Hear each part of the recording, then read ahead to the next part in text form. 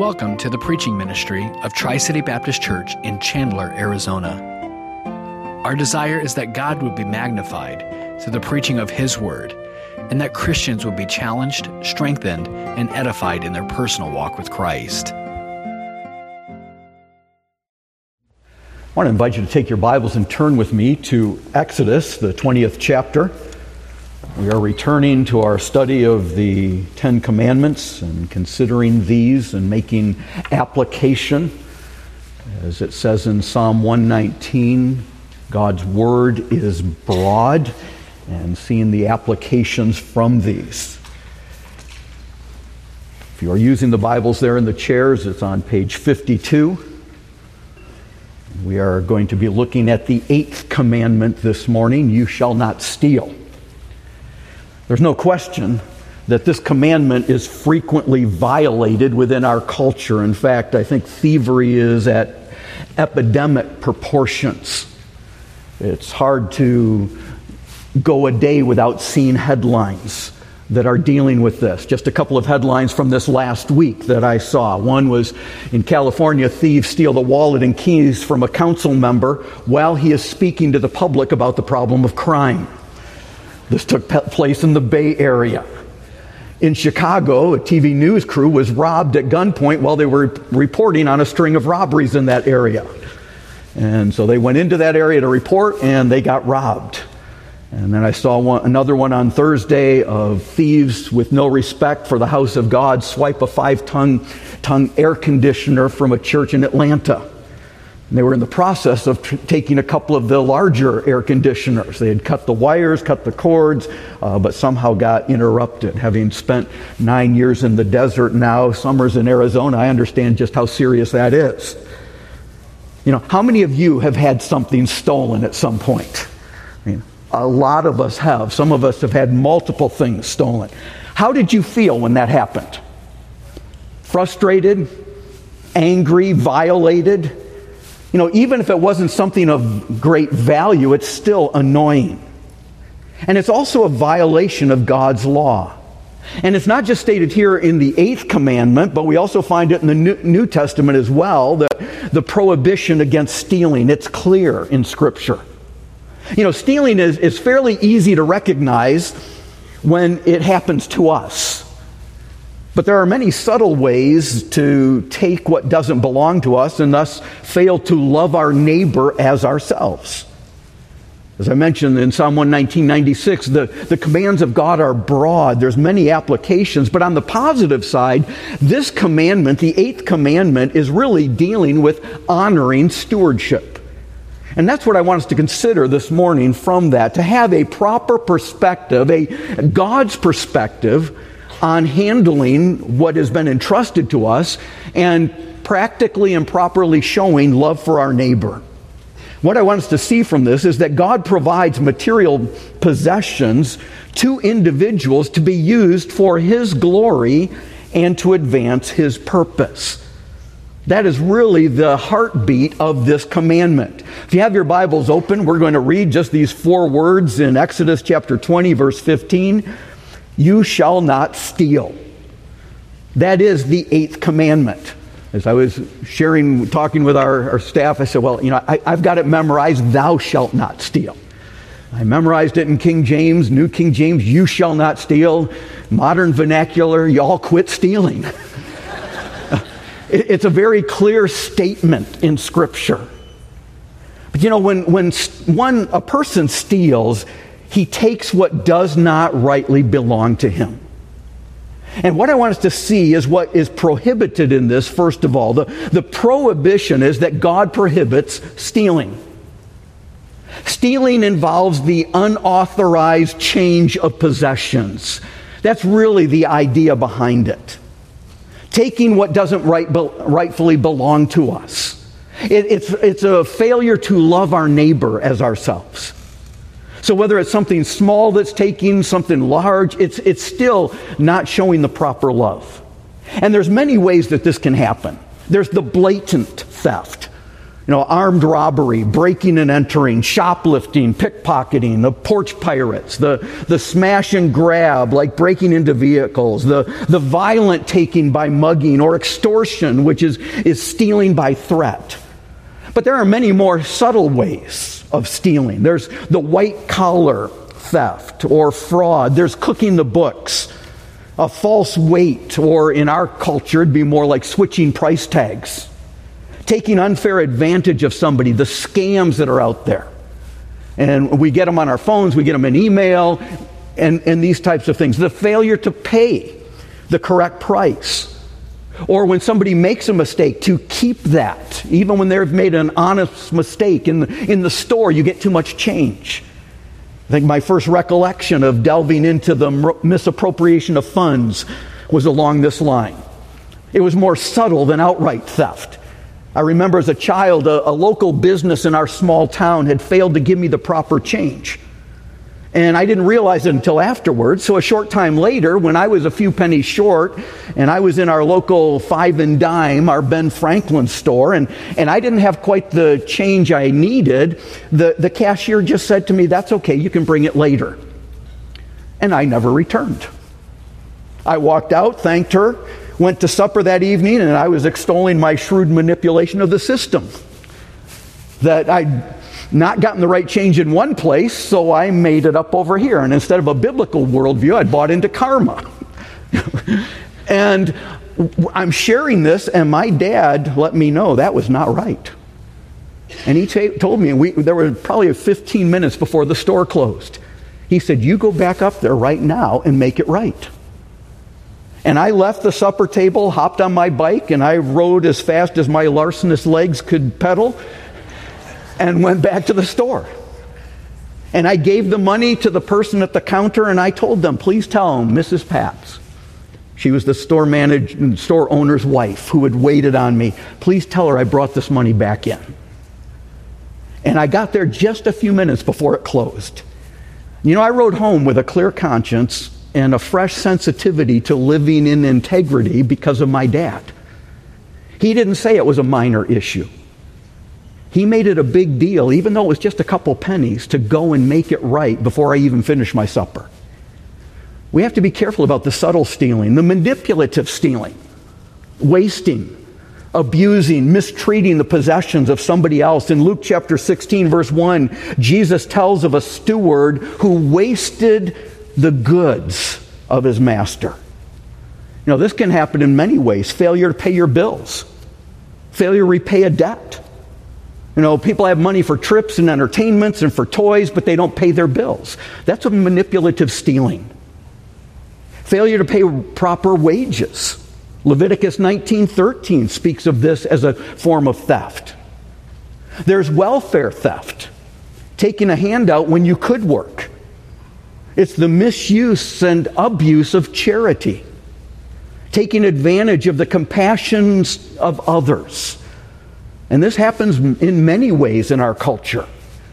And we have to be on guard. And we get requests in church, and we try to help our church family, but we often get calls and requests for things, and we have to be careful that we don't subsidize sin. There's workplace theft. The misuse of your employer's resources. The misuse of time for which you're being paid. With COVID and all, a lot of people ended up working from home. Do you give your employer what he's paying for when you work from home? And employers who fail to pay wages in a timely manner is also mentioned in Scripture as workplace theft. There's academic theft.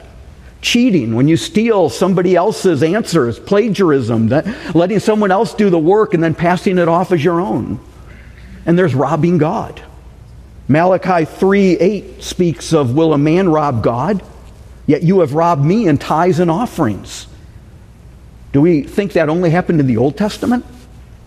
We have a very generous church. Tri-City is a giving church, and it is a wonderful blessing. But the question we have to ask is, are you a generous person? Are we giving to God what He deserves? We can rob God in our time and our talents. All of our abilities are given by God and to be used for His glory. So we need to seek to advance His purpose. We ought to come to church not simply to get, but to minister, to give. Rather than being consumers, that we're contributors to the glory of God in the church by Christ Jesus. And understanding there are many ways this can happen, but stealing takes unfair advantage of one's neighbor. Galatians 5:14 says, all the law is fulfilled in one word, even this: you shall love your neighbor as yourself. Or Romans 13:10, love does no harm to a neighbor. Therefore, love is the fulfillment of the law. So it really is a change of perspective of, do I love my neighbor? It harms one's neighbor when we take what rightly belongs to them. You know, in the Old Testament, when a thief was caught, they would have to pay back, make full restitution with a significant penalty. And so in Exodus chapter 22, the first 4 verses speak of this, that if someone stole a sheep and sold it, he would have to return 4 sheep. If he stole an ox and sold that, he would have to return 5 oxen. Now, if the original animal was found and returned, then he just had to pay double. You know, if that were the penalty today, I think it would cut down on a lot of theft. I might even leave my car unlocked. If somebody stole it, would I get 3 or 4 or 5 back? Or is that a covetous heart? You know, if there was fraud, according to Numbers chapter 5, it was full restitution plus 20%. And so when somebody was caught stealing, there was a significant penalty because they were hurting their neighbor. I would say in our culture, we need to be careful because gambling is a form of taking from another person. Best definition I've heard for gambling is stealing by consent. It appeals to the greed and rooted in covetous. And it's when a person's willing to put something at risk for the hope of taking what belongs to somebody else. Rex Rogers, in his book Seducing America, dealing with gambling, said gambling thrives on destroyed lives. Well, it's not loving my neighbor as myself because I'm really wanting what my neighbor has and I don't want them to have it. We need to see as well that stealing is contrary to the character of God. God is gracious. A thief is greedy. You know, the thief says, I only care about myself. My pleasure, my self-gratification, that's what matters. That's not the heart of God. We've sung of the grace of God this morning. We've talked about a faith in a God that we can trust. God gives, a thief takes. God gave His only begotten Son because He loved us. Jesus Christ came and gave His life for our salvation. In fact, it says in 2 Corinthians chapter 8, verse 9, for you know the grace of our Lord Jesus Christ, that though He was rich, yet for your sakes He became poor, that you through His poverty might become rich. That's the heart of Christ. That He was willing to be poor for our benefit, for our salvation. That's not the heart of a thief. We also need to know that God hears the cry of the needy. A thief is actually the one who creates problems and tragedy.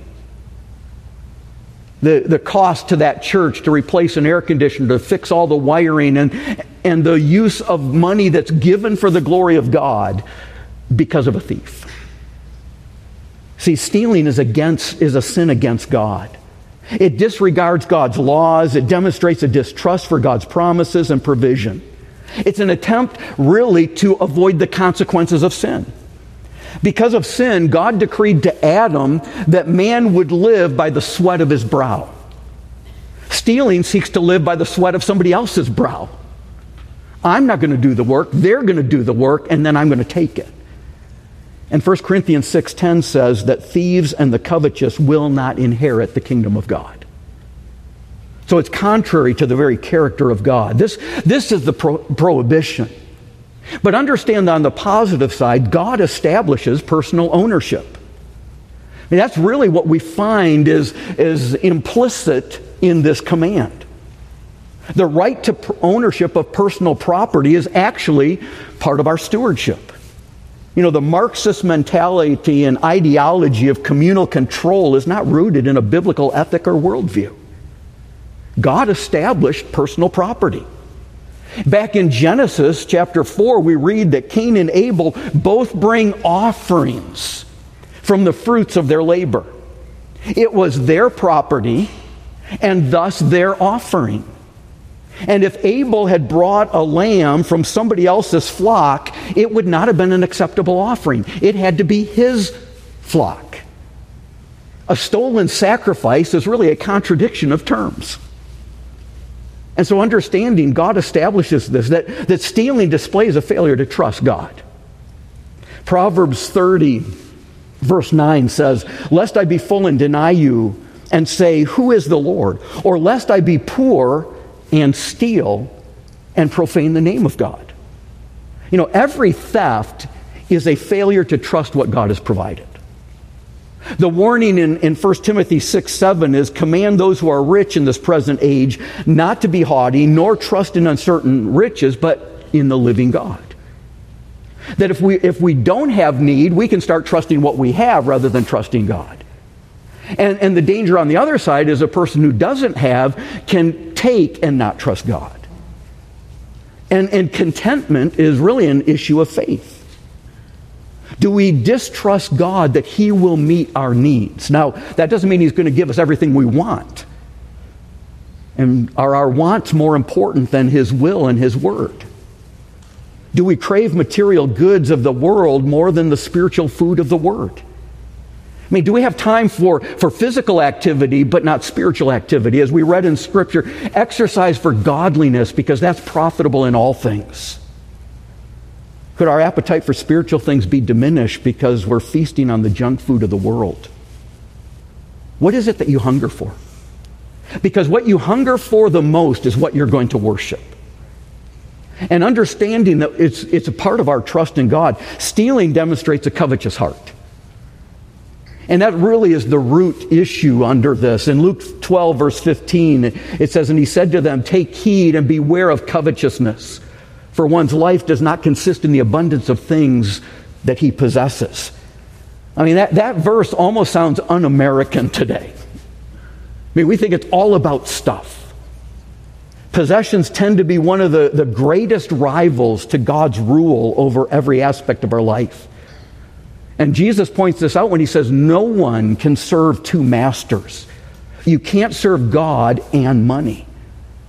No, money is a wonderful tool if you have the right master. But it's a terrible master when it's allowed to rule. Don't be ruled by riches. You also need to see that stealing damages the stewardship of somebody else. When we steal, we hurt somebody else. It says in Ecclesiastes 5:19, "As for every man to whom God has given riches and wealth and given him power to eat of it, to receive his heritage and rejoice in his labor, this is the gift of God." See, a theft is an attack on God's provision for somebody else. Stealing is always detrimental to the victim. Say, well, they won't miss it. That's really not even the point. The point is, God gave it to them, not you. Therefore, you're dishonoring God and you're hurting their stewardship. That goes back to private ownership. You know, if you have an orange tree in your yard and you walk out and pick those oranges, that's not stealing. It's your tree. But if I do it without your permission, that is stealing. Because it's not my tree. And if there's a box of oranges sitting in our lobby, which often happens when the fruit is in and it just says, "Please take it," that's not stealing either because it's being given away. And recognizing the issue of ownership. You devalue others who are made in the image of God if you take what rightly belongs to them. But positively, the third thing I want us to see is God expects personal stewardship. He's established personal ownership. He expects stewardship. Biblical ownership is really not about possessing things to use for our objectives, but to advance God's glory. And whatever we do all to the glory of God. And so we can view things as tools. But there are several ways that we show stewardship. One is to work hard. You know, good stewardship means working hard. think it's an interesting topic to be talking about on the Labor Day weekend, where we celebrate labor by taking an extra day off. Do you know, it says in Colossians chapter 3, verses 23 and 24, and whatever you do, do it heartily as to the Lord, not unto men, knowing that from the Lord you will receive the reward of the inheritance, because you serve the Lord Christ. If you work poorly, you really love your neighbor poorly. Because either the job's not going to get done properly, or somebody else is going to have to pick up the slack for your doing a poor job. Proverbs 20 verse 4 says, the lazy man will not plow because of winter, because it's cold, and he will beg during harvest and have nothing. Kind of a form of welfare theft. He could have worked, but he wouldn't. 2 Thessalonians 3:10 says, for even when we were with you, we commanded you this, if anyone will not work, neither shall he eat. Now note, it says will not work, doesn't say can't work. That there are hardship situations where somebody can't. But if somebody can work and won't, hunger is a pretty good motivator. You know, Christians ought to be the most honest, hard workers because we're serving the Lord Christ. In fact, the verses before this in Colossians 3 said, don't be as men pleasers. Don't just work when the boss is around and somebody's watching, but do it as fearing the Lord. And it's that desire that I don't want to invite his displeasure. I don't want to be told you're not doing it right. We need to work hard. Second thing is we need to meet family needs. In 1 Timothy 5:8 it says, but if anyone does not provide for his own, especially those of his household, he's denied the faith and is worse than an unbeliever. Even unsaved people will take care of their family. You know, years ago when we were living in Maine, I'd met with our congressman when I was in Washington, D.C., and he had made a comment. He said, I'd really like to talk with you in my local office. Would you be willing to come by and meet with me? And I said, sure. And so his scheduler called and set up an appointment. So I went into his office, and I realized we really hit it off personally, even though politically we were on opposite ends of the spectrum. But I figured out later he was trying to figure out the religious right, and I was his guinea pig. And we had good conversations. Well, in the course of this conversation, his staffer brought up the topic. We started talking about meeting the needs of people. And I mentioned that's what the church does. And the staffer asked me, he said, why do you think people go to the church instead of coming to the government? And her insinuation was that was the government's job. And I told her, I said, I disagree with your premise. I said, God has established the home, the church, and the government. And the first level of care is family. And that's what we see here. That family members are to take care of their family. There are situations in this chapter in 1 Timothy 5 talks about the church has obligations to assist. And that there are biblical guidelines that are given to the church in assistance. And I said, you know, when a family steps in or the church steps in, we also help that person try to make wise choices in how they're spending and in their stewardship. I said, we're not going to subsidize irresponsible living and sinful choices. We're going to help direct them away from that. I said, and the government never does that. And she agreed. She said, yeah, the government's too big to do that. I said, well, it's not really the government's job. God has given it to the family first and then to the church. And actually, that's part of keeping the fifth commandment. Honor your father and mother in meeting needs. And many of you are involved in that. How do we help our parents as they get older and dealing with situations? We have these discussions regularly with people. And recognizing meeting family needs. The third thing is take care of your possessions. It says in Proverbs 12:10, a righteous man regards the life of his animal, but the tender mercies of the wicked are cruel. That these are animals being used for work. The oxen, the cattle, the sheep. And a righteous man is concerned about the life. He's taking care of his property, his possessions. Parents, you have a responsibility to teach your children respect for property. It has to begin in our homes. It should extend well beyond our homes. I mean, our society is collapsing because there is such a lack of respect for the property of others. Respecting property is part of respecting other people who are made in the image of God. The issue is not how much their property is worth, it's how much they value it. Some of the things we have to repair around this building are simply because of a lack of respect for property. Now, I understand there are things that get broken because there's a lot of activity. And Proverbs 14:4 says, where no oxen are, the trough is clean. But the mess shouldn't be because the oxen are out of control. It ought to be that that's just part of problems that happen. But children need to learn to value property, and they really learn that by labor. They need to learn how to work. Our kids did yard work when they were in Maine. They learned the value of money by mowing lawns in our neighborhood. They actually put most of the landscaping companies out of our neighborhood because they didn't have the same level of overhead. They just walk around the circle pulling their lawnmowers and their weed whackers.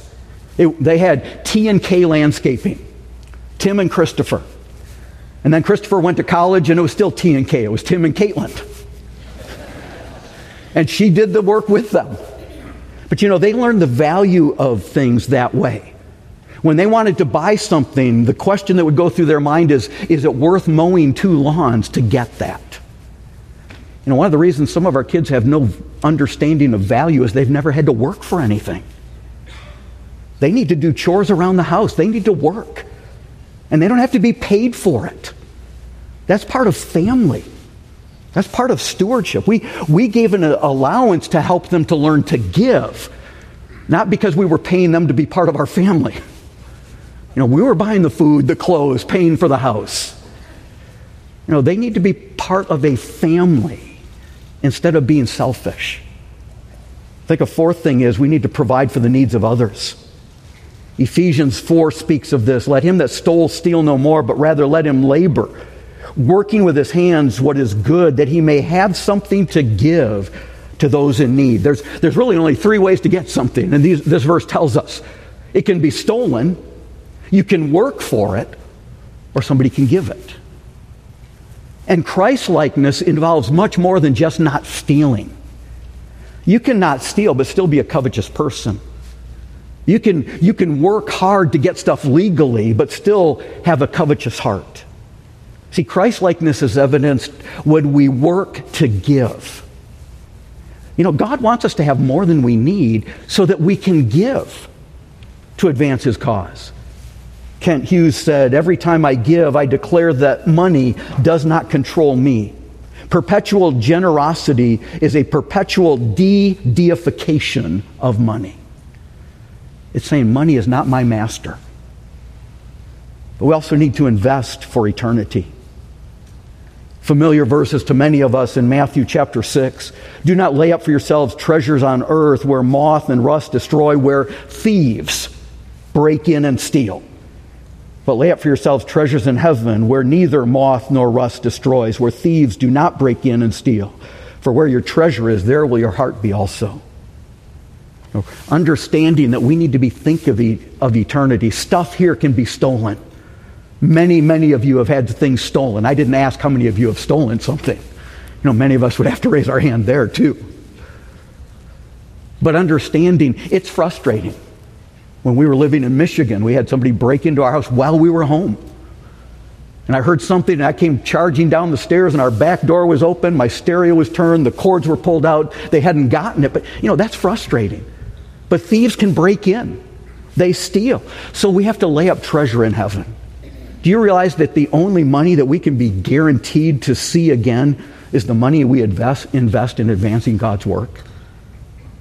And only eternity will reveal what our investment has brought through our missionaries that are in different countries and working, and to see how they are multiplying that. We have to have a right view of stewardship. And I think there's several things that can help us in understanding biblical stewardship. Number one is we need to realize God owns everything. Psalm 24 verse 1 says, the earth is the Lord's, the fullness and all its fullness, the world and those who dwell therein. In Genesis chapter 14 verse 18, Melchizedek blesses Abram and says this, blessed be Abraham of God Most High, the possessor of heaven and earth. And then just a couple of verses later, in verse 20, Abram gives a tithe, the 10th, to Melchizedek. It's before the law. God gave Israel the promised land. It was God's to give.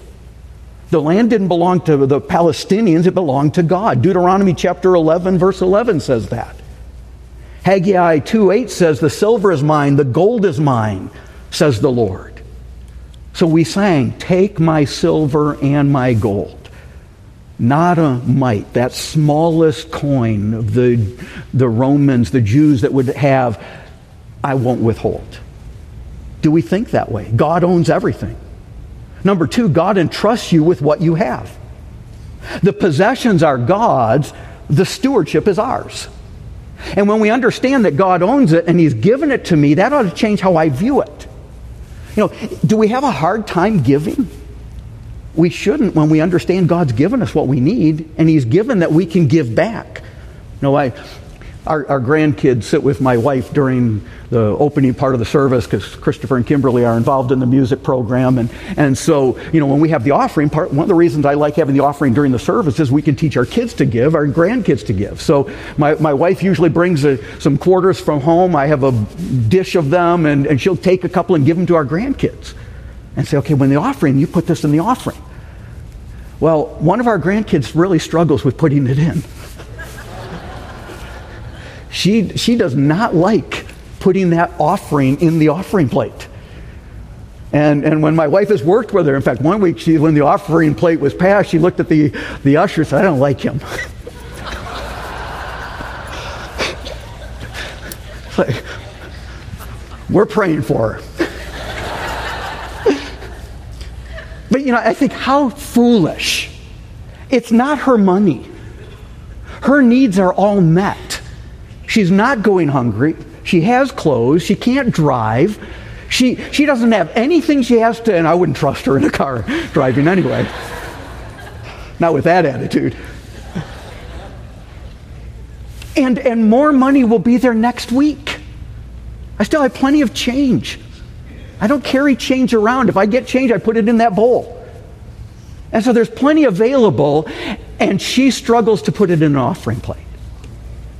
And we laugh at my granddaughter, but how many of us do the same thing? Everything we have comes from God. And we're not willing to give back to Him because there might not be more. He gives out of His abundance, not out of His need. Understand, God has entrusted us that when He placed Adam in the garden, He didn't transfer the ownership of the garden to Adam, but He gave responsibility to take care of it. He was to tend and cultivate and keep it. He was to make things grow and sustain progress. That's really what stewardship of life is all about. Cultivate what God has entrusted to us to advance His glory. See, number three, God expects us to increase what He's given us. In Matthew 25, there's the parable that Jesus describes the kingdom of heaven like a man who gives his servants some money, the talents, and then he goes away and he expects them to invest it. And they were given different amounts. And when he comes back, one of them says, you gave me 5 talents and I've gained 5. Here's 10 talents. Another one said, you gave me 2 talents, I've gained 2. Here's those 4 talents. The third one says, you gave me 1 talent and I buried it. Because I knew that you were a hard master. And so the master said, you should have at least put it in the bank and I could have gotten interest. And he called him a wicked and lazy servant because he didn't use what the master had given him. That's the picture of the kingdom of heaven. God has not given us the same abilities, but He expects us to use what He's given us for His glory. Don't bury your talents. Our job is what we're paid to do. Our calling is what we're made to do. And we're called to serve God. We're to walk worthy of the calling with which we are called. If somebody said, well, I'm serving God, but I could make more money over here, then go do it. Because you don't see it as a calling, you see it as a job. That we're investing in souls for eternity. It says in Romans 11:29, the gifts and the calling of God are irrevocable. So therefore we're to walk worthy of our calling with which we are called. Because God expects us to give an increase. And we're not given the same amounts, and we won't bring the same increase, but we ought to be saying, Lord, I want to glorify you today. And number 4, we will give an account to God for our stewardship. You know, every temporal possession can be either a tool or it can become an idol. When we surrender what we have to the Lord, we can use it for His glory.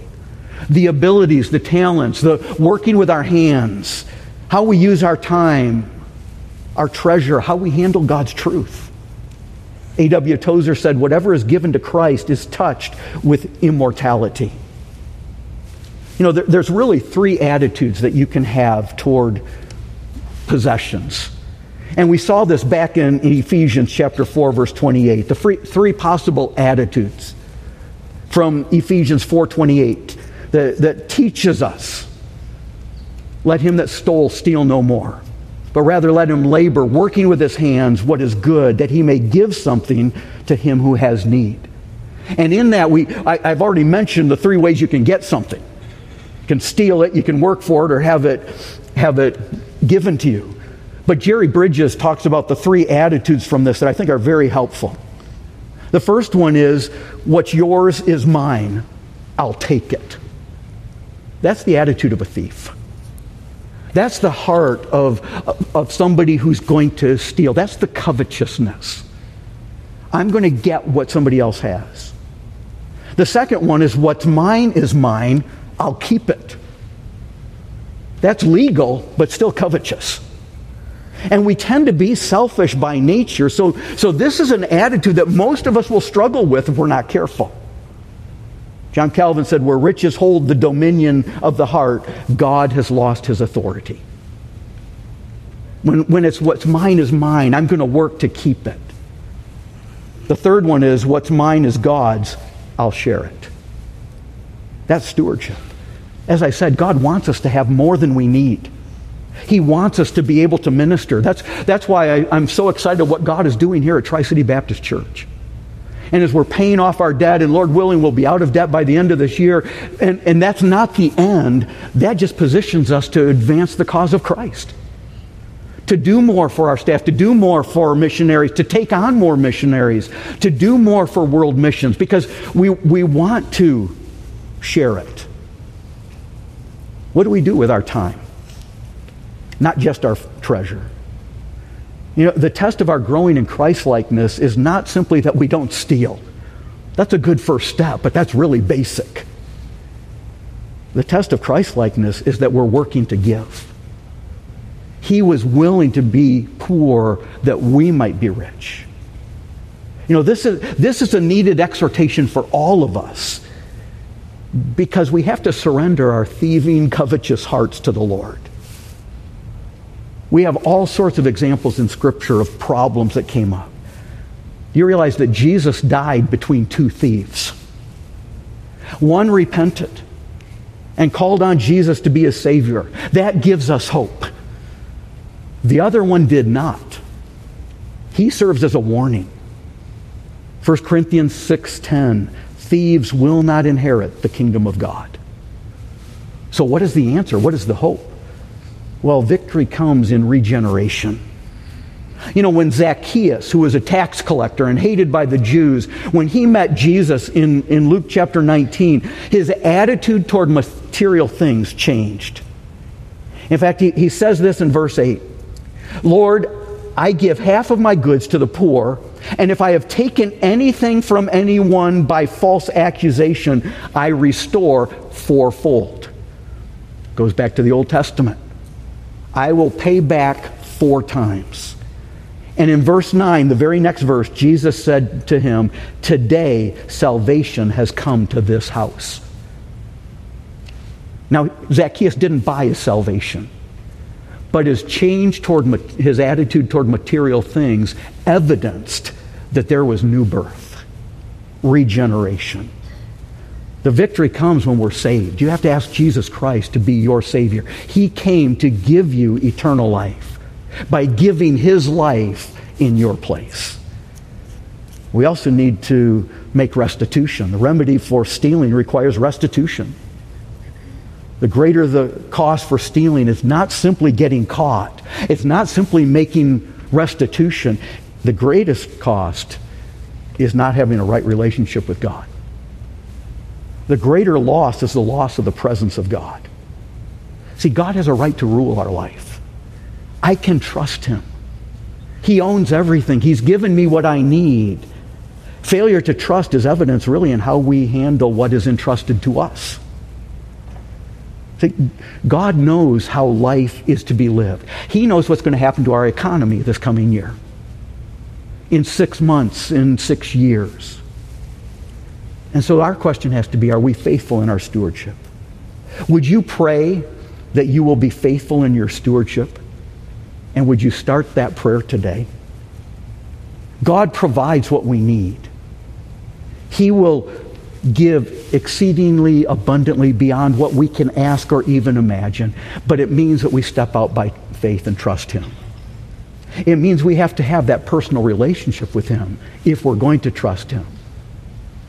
And understand that this commandment is not simply about the wrong taking, but it's really about right stewardship. That we would honor stewardship and do so for the glory of God. Let's pray together.